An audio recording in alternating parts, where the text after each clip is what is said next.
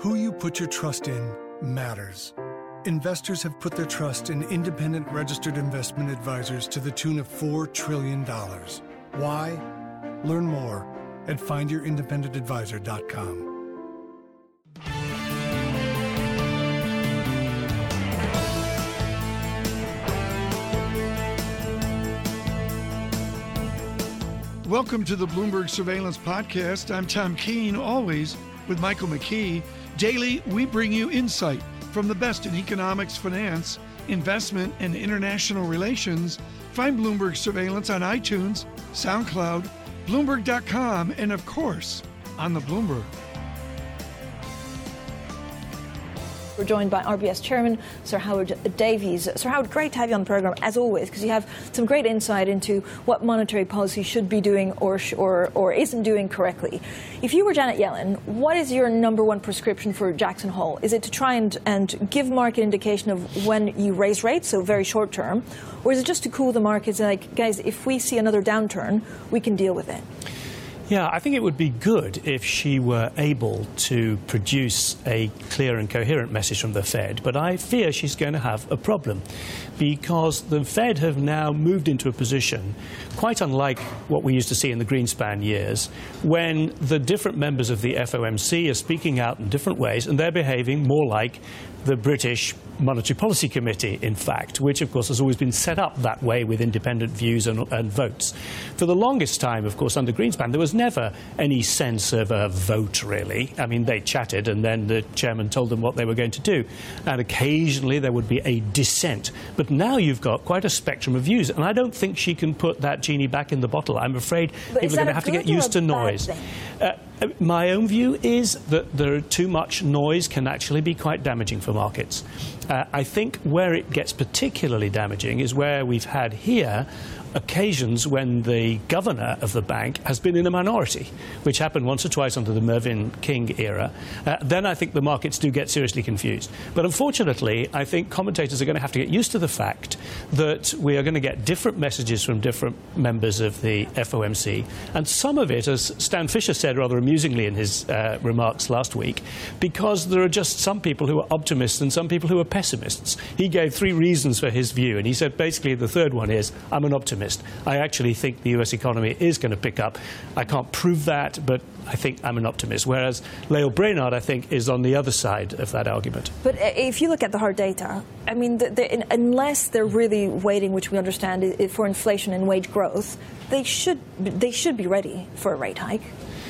They should be, yeah. But, of course, what they're also looking at, and this is slightly old-fashioned monetary economics, but which has come back into fashion, is the impact of the rising dollar. Right. And so you'll see Stan Fisher say, well, you know, in many cases, in many ways, I'd see an argument for raising rates, but actually we've had a tightening of monetary conditions through an appreciation of the dollar. And in this country, in a more open trading economy than the US continental economy, we always do think that way. We tend to sort of look at a combination of interest rates and sterling for an indicator of monetary tightness. And that's the language the Fed are starting to use. It's fascinating. They're becoming a bit more British in the way they behave. Whether that's a good thing or not, we'll see.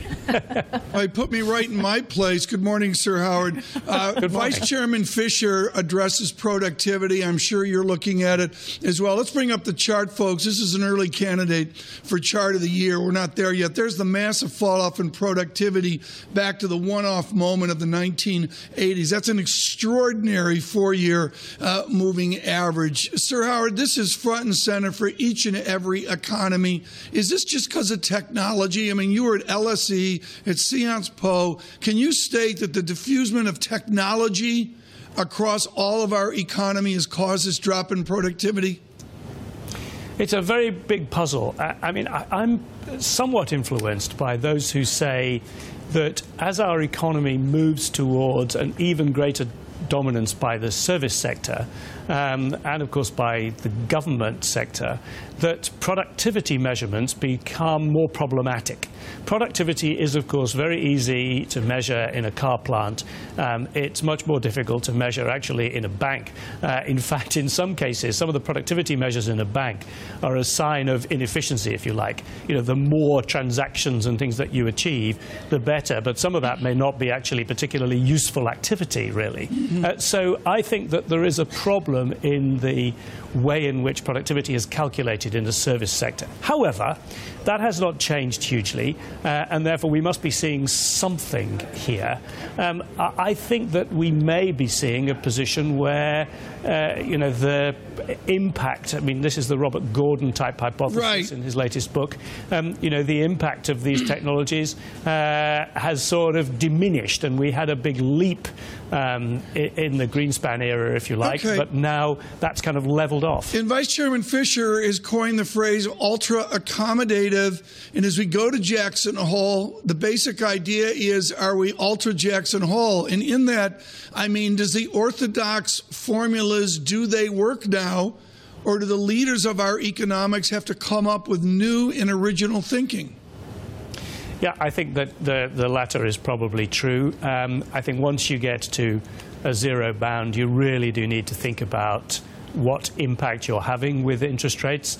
We don't really know what impact QE on the scale that it's been implemented is having.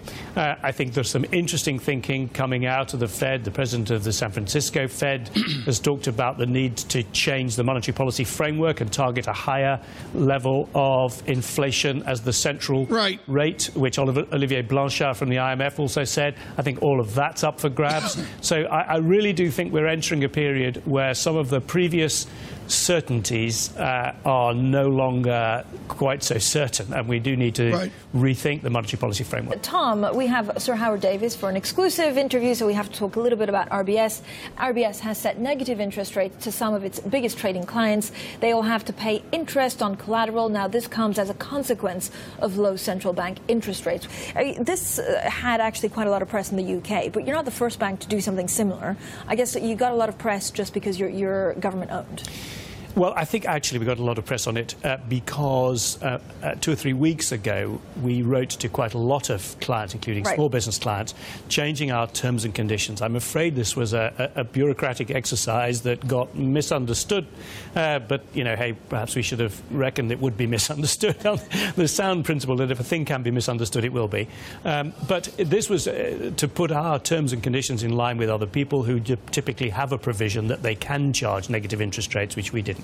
So that was, in a sense, a bit of a bureaucratic glitch. The more recent one is to put us in line with quite a lot of banks in the big trading area. So this is on big accounts of collateral deposited for short periods of time. And you have to protect yourself against a position where you suddenly have a large inflow of cash which is coming in and you're not charging anything, and then you're having to put it with the central bank and they're charging you. Yep. So, you know, I'm afraid that's a rather mechanical point which other banks have come to as well. You have unique insight because you're a banker, but you're also an economist. Are you very uneasy with negative rates? Mark Carney promised almost that he would never go into negative territory, but he may have to at some point. Yeah, well, I guess you'll search quite a long way to try to find a banker who is enthusiastic about negative interest rates. But as an economist? Because, well, I don't like the idea either.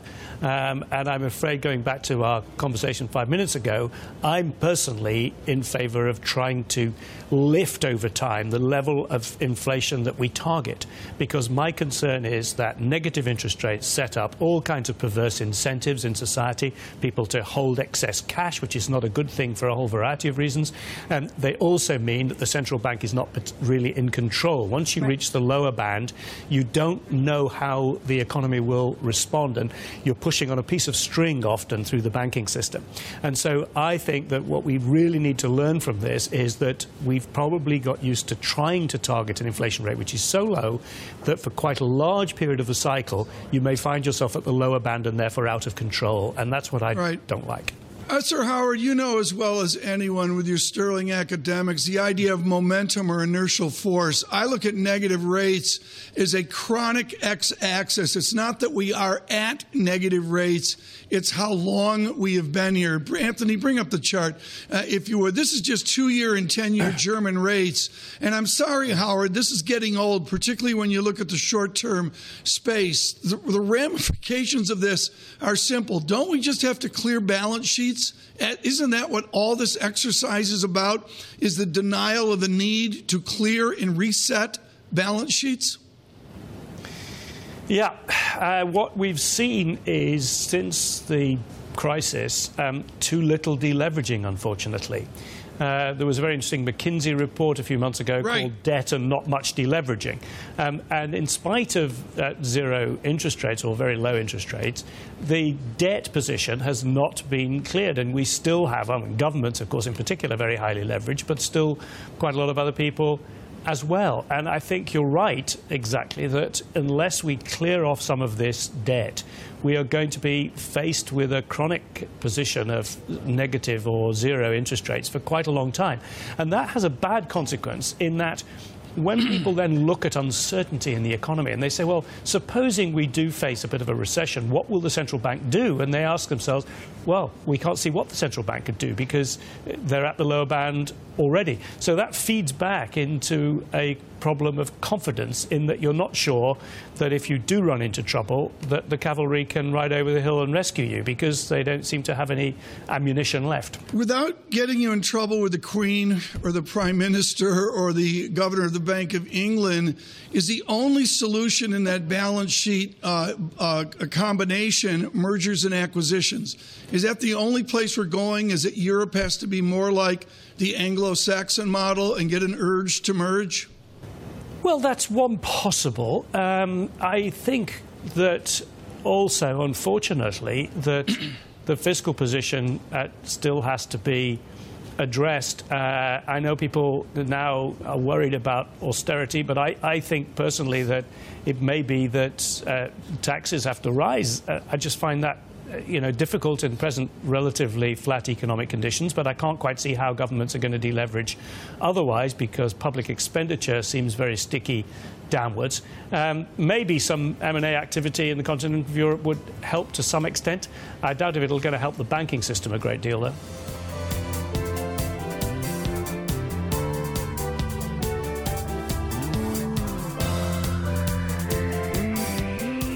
David Herro joins us now with Harris Associates. He's a class act. He comes on when it's killing, and he comes on when it's tough. We greatly appreciate his perspective. David, emerging markets have been a challenge, large cap, mid cap, small cap, and clearly in the last 6 weeks on surveillance, we're seeing a glimmer of hope there.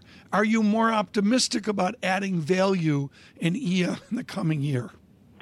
Well, sadly, as prices go up, it's actually harder to find value. I mean, if you just take a look back at what's happened in EM, they bottomed in the late 90s during the Asian financial crisis, and there was problems in Russia and in Latin America, and that's when they were at their bare bones cheapest. And then as the next decade went on, the wall of money started creeping into this asset class.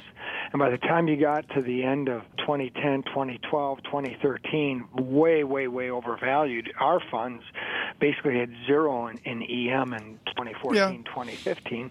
And then, of course, the money started coming out and value started coming back to the surface. So people tend to look at this the wrong way. When more money pours in, they think it's more attractive. But prices go up. So the underlying intrinsic value of the businesses don't move as fast as prices. So we tend to like these things when there's price weakness, not price strength. Well, then you must like Glencore. I know you've been visible there. $6 U.S., $7 U.S., down to $1 a share with a bounce here. I guess, David, it's up 100% from early this year. That's a great idea. But how do you discern a dead cat bounce for something like all the mining soap opera of Glencore versus really a place to buy more shares and add value? Yeah, what you really have to do with something like Glencore is look at value creation within the business and look what's happening within the business. And literally, 11 months ago, they embarked on a kind of a textbook recovering to strengthen their balance sheet. Their balance sheet was stretched, and with weak commodity prices, they needed to strengthen their balance sheet. And they did three things. They raised some equity capital, they sold some assets, and they cut CapEx. And now it's this year, fast forward to this year, we look at nearly $20+ billion in debt reduction, and one of the only major mining companies, if not the only, that will be generating free cash this year. Now remember, a third or so of their EBIT comes from their trading operations, which is fairly stable, and then 2/3 comes from the mining of such commodities in order of importance: copper, coal, and zinc. Now, coal and zinc have bounced pretty strong this year. Copper, their biggest commodity, still hasn't bounced all that much. It's up a little bit, but it hasn't bounced that much, and it's below what we think is its normal natural price. So we think at this price, especially given how Glencore has transformed itself from a balance sheet perspective, Glencore offers excellent value today, despite the fact it's up well over 100% since its lows. David, first of all, thank you so much. I'm so delighted to be speaking to you. Are you buying, therefore, more Glencore? Well, we don't talk about current trading, but what happened when that shift... Yeah, well, let me tell you, what we do is we price the business, and our belief and intrinsic value of Glencore barely has changed over the last 8, 9, 10 months. And Glencore went down all the way to a low of 68p at the end of last year, and today it trades at 182p. So yes, we certainly added to our position quite aggressively when it was especially below 100p. We at one point owned over 8% of the company. Well, when the stock bounced from below 100 to almost 190, again, our view on value, the value to the business didn't go up 150%. So we did have to reposition the portfolio, position in the portfolio. It's still one of our top two positions, but we don't own 8.5% anymore. But we probably own around 6%, somewhere around 6%. Now, if it's been weak now off that high, if it continues to fall again, the intrinsic value hasn't fallen, then we will build up again. So it's all based on the relationship between price, what Mr. Market gives us, and the underlying intrinsic value. Again, price is volatile, intrinsic value is not, giving us opportunity. Right. What does it mean? So Morgan Stanley put a research note today, though, and it's called Glencore Vindicated. Now, they're talking about their decision to cut zinc. And again, they're also raising the possibility that Glencore mines may restart. When we look at Glencore 12 months ago, we thought this was dead in the water. Are they getting their mojo back? Yeah, they were always a company with a lot of mojo, but you know what? They made one mistake in my view. They just had too much debt at the wrong time of the cycle. They're tough managers of assets. They're great traders, but the problem is, it isn't just their mojo. You have to look at the other miners in the sector, and a lot of these other miners just keep popping out stuff, no matter what the marginal cost is, just to get cash flow. And look at Freeport. Yeah. They have a high-cost copper mine in the U.S. They shouldn't be. They should be saving that copper for when price goes up, not just keep flooding the market. And Glencore's good at that, as exemplified by the zinc move. David, give us an update on the well-being and future of European banking. You've been a big investor. It's been challenging, to say the least. Where's the light at the end of the proverbial Swiss tunnel? I mean, the bank stocks in Europe seem to be the recipient of any knee-jerk reaction of what happens in global geopolitical scene. And it doesn't matter which bank you are. Just when they were starting to recover a little bit, they did start off the year very poorly. Just as they were starting to recover, Brexit comes and they get slammed back. And they're getting slammed because of a couple fears. One is the fear of what the low and negative rates do to their spreads. So this doesn't make people feel very good. Number two is, and you mentioned it earlier, I was on my way in talking about the Italian banking system. There's some issues there. And because of these things, people are not at all at ease at deploying capital towards banks in Europe, despite their price. and their price being well below intrinsic book value in most of these instances. And I would say what has not happened is, as a result of these low and negative rates, you haven't seen a collapse in earnings. Why? Because banks earn money just not by the interest rate spread, but by credit growth, and we have seen low credit growth in Europe, and by lower loan losses and higher fees and lower costs. And these other drivers of bank earnings have been enough to date to at least keep earnings slow growing or stable. And so as a result, you see, to me, very, very good opportunity, especially when you consider the repaired balance sheets and the capital positions of these banks. David Herro with us of Harris Associates on the banks. And Francine Lacqua, you wanted to continue with this discussion on the banks. I did. I absolutely did, Tom. And I want to get to David and ask him about what we call these opaque assets, right, that we see in a lot of the European banks. Deutsche, Credit Suisse, and Barclays say they're hardest to value securities, David Herro. These level 3 assets are worth $102.5 billion. Should we panic? No, not necessarily. And what's happening is that as a result of those assets being harder to price, they are, according to the Basel III rules, have to have a much higher capital position against these assets. And this is why you see a lot of these banks trying to trim slowly these assets. I don't know so much about Deutsche Bank because we don't own them. But if you look at Credit Suisse, they have been putting these assets into a resolution business and just slowly selling them. And so that's what we want them to do. In fact, we want them to focus on the businesses they have which can earn good returns through the cycle. And this has been kind of a painful process, but they keep proceeding in that way and keep unwinding of these what you deem as harder to price assets. But the reason why, even though these assets might be profitable, the reason why a lot of these banks want to offload them is because they require higher capital behind them, and as a result, they want to get rid of them. Some of these assets are very good assets and income-earning assets, but the regulator just doesn't care about that at times. They just, because of their illiquidity, because of their difficulty in pricing, they want them gone. So that's what we see happening.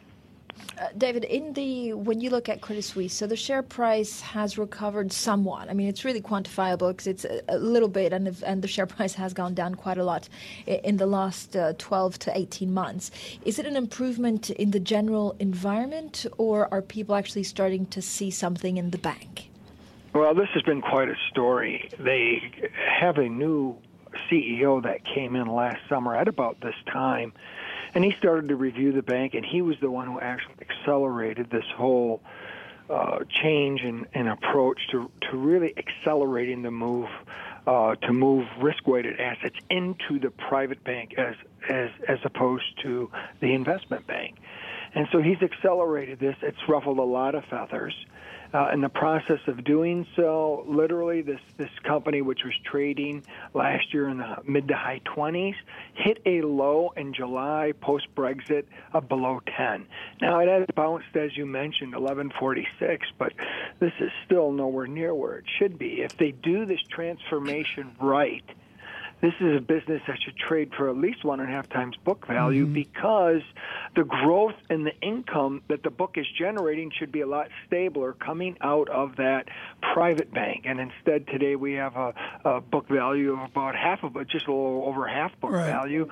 And so we think this, if they could follow through with the execution of this plan, this stock has got a lot more upside. David, Bloomberg just had an article out on Bill Gates' net worth, which is ginormous. And a lot of that is a recovery in Microsoft. Microsoft was a dog and a value stock for years. Pretty soon we're going to talk about it breaking out to new highs past 2,000. How do you look at a value stock when its present PE is 25 or 26 or even 27? How do you deal with that world? What you have to do, Tom, is to normalize the earnings stream. Earnings are a flow concept. Think of a river. And rivers, as we know, get wider and they get narrower. And, just think of the Mississippi River. At its source, you could jump over it. And where it ends, it's Louisiana, and it's like a lake. And what you have to do is look at those earnings streams and try to normalize it, not what it does in the peak, not what it does in the trough, and that's how you price the business. You price the business based on its normal earnings, not peak or trough. What tends to happen in the market is when a company is accelerating their earnings, the momentum players get behind it, they really like it, and they're willing to pay a high price without thinking, well, where are we in the cycle, in the earnings cycle, and let's not just price it at the peak, let's price it normalized. And on the downside, the market gets very distraught over trough earnings, and that's probably exactly when you should be looking at a business. David, thank you so much. David Herro with us this morning. Who you put your trust in matters. Investors have put their trust in independent registered investment advisors to the tune of $4 trillion. Why? They see their role as to serve, not sell. That's why Charles Schwab is committed to the success of over 7,000 independent financial advisors who passionately dedicate themselves to helping people achieve their financial goals. Learn more at findyourindependengadvisor.com. Mohamed El-Erian with us, and still in celebration of his book. Mohamed, what has been the biggest surprise of putting out your new effort? What has been the biggest surprise of the response of the book? Morning, Tom. I think how quickly now people realize that central banks have been the only game in town, and how much people now agree that you've got to pivot to a more comprehensive policy response. If Janet Yellen is the only game in town at Jackson Hole, she does it with a backdrop of one of our themes this morning, which is horrific productivity. How can she even talk about raising rates, given the productivity and industrial production of the nation? I think because there is also the risk of financial instability down the road. So one of the problems when you rely on an incomplete instrument is not only do you not get the full benefits, and therefore the real economy doesn't respond fully, but also you incur what Chairman Bernanke called in August 2010 the costs and risks, the collateral damage. And the Fed has to worry that it may be fueling financial instability down the road. And that, I think, is the strongest argument for trying to slowly normalize rates. And that's because otherwise you contribute to excessive risk-taking. Right. And actually, Mohamed, great to speak to you this morning. It's Francine here. Instead of squabbling over these short-term interest rates, should really focus longer term about what Janet Yellen could do to counter a crisis. Correct, Francine, and that's absolutely right.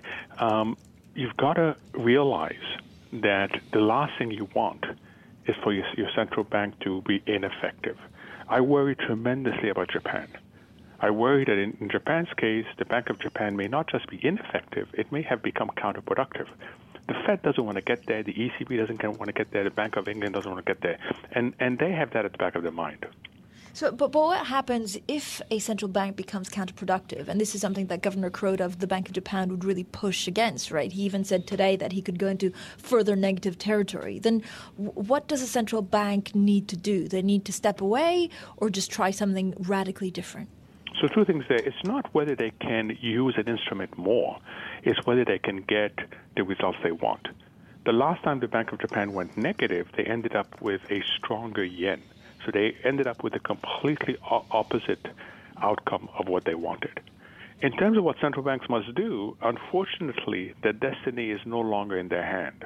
Unfortunately, it depends on other policymakers coming in and assisting them in battling sluggish economic growth. So it's no longer up to them as much as it is up to the fiscal agency, those who can implement pro-growth reforms, and those who can complete financial architectures. So what would you like to hear from Janet Yellen at Jackson Hole? I mean, she needs to navigate the longer-term issues. I guess she needs to maybe try, I don't know if she wants to, but redress the market expectations for a rate hike or not this year. So a little bit from along the lines of what Stan Fisher told us over the weekend. I thought his speech was excellent. He laid out what the economy has achieved. He laid out the big issues, the questions, and he acknowledged that you need other policymakers to step up to the plate. And I think that's the message you need to repeat over and over again, hoping that you get through to the political system.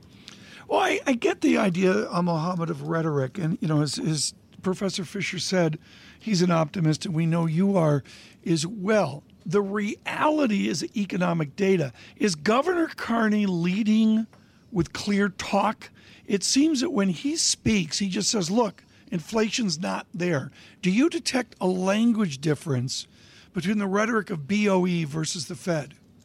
I wrote an article after the Bank of England's last policy announcement saying, wow, they were really effective. Why? First, they combined a range of policies. So not only did they cut interest rates, not only did they introduce a new QE, which was expanded, but they also had a new lending scheme, recognizing that they have to minimize, to the extent possible, the negative impact of lower interest rates. Second, the communication was very clear as to what they can do and what they cannot do. And they stress what they cannot do, which is unusual for a central bank to do so. So the Bank of England has led the way, both in being more comprehensive, trying to limit the collateral damage of ultra-low interest rates, and also in terms of communicating. The question for them is the same question for the ECB, is the same question for the Fed, is will the government step up to the plate? With us, Mohamed El-Erian. Dr. El-Erian, Francine and I have followed the struggle of Europe. And to me, and Sir Howard Davies mentioning this morning, so much of it is a clearing of balance sheets. Tim Geithner talked consistently and persistently about this 9 and even 10 years ago, the idea of delaying the clearing of balance sheets to provide stability to the system, as is Chairman Bernanke. Why are we doing this, and when do we finally clear out our balance sheets? So the lesson of history, not only from the U.S., but go back to the Latin American crisis, go back to the last decade of the 80s, is that if you have excessive indebtedness, bloated balance sheets, it undermines economic performance in a sustainable way.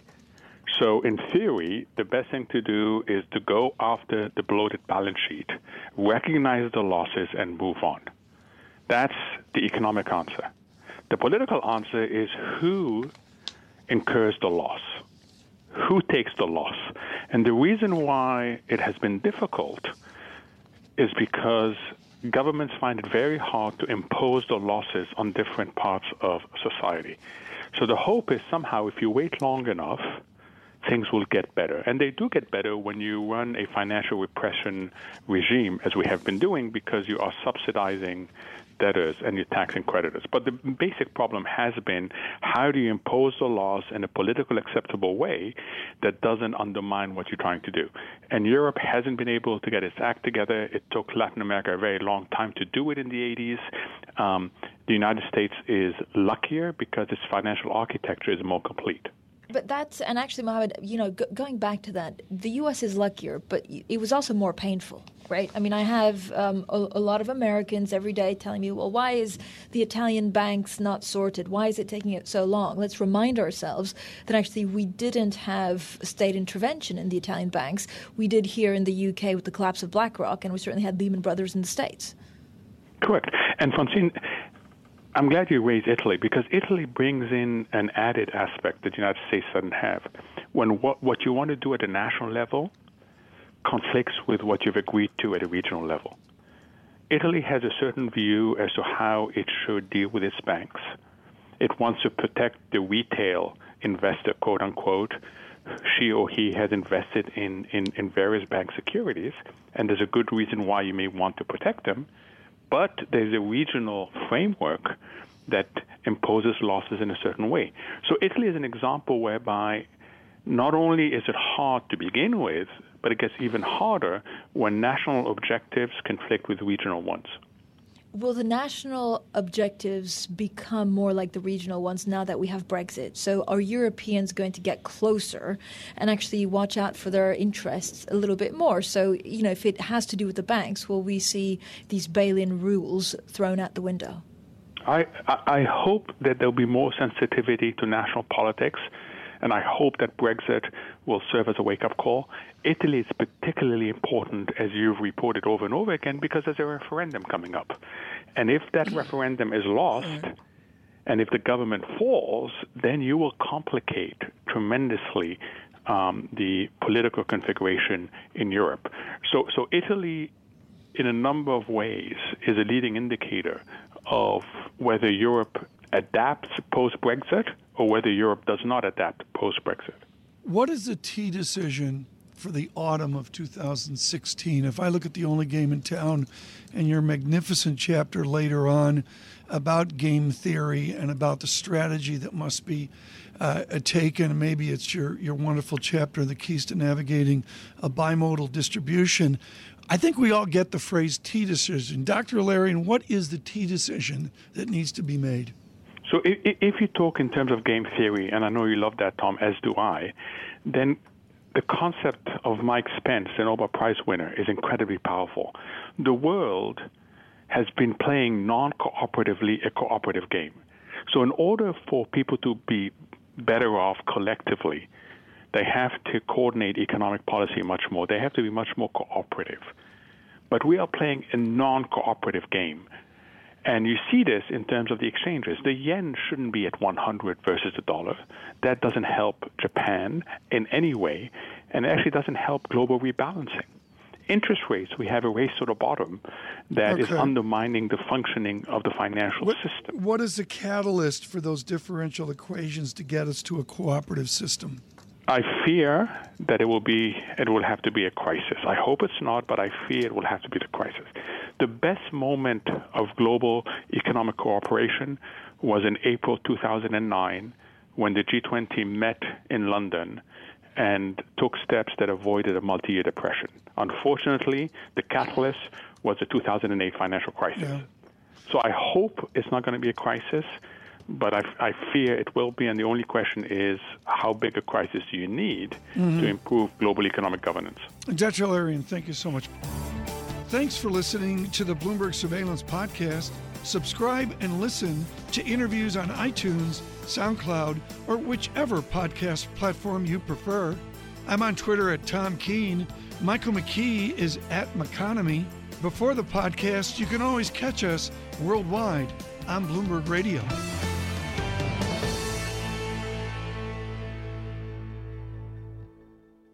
Who you put your trust in matters. Investors have put their trust in independent registered investment advisors to the tune of $4 trillion. Why? Learn more at findyourindependengadvisor.com.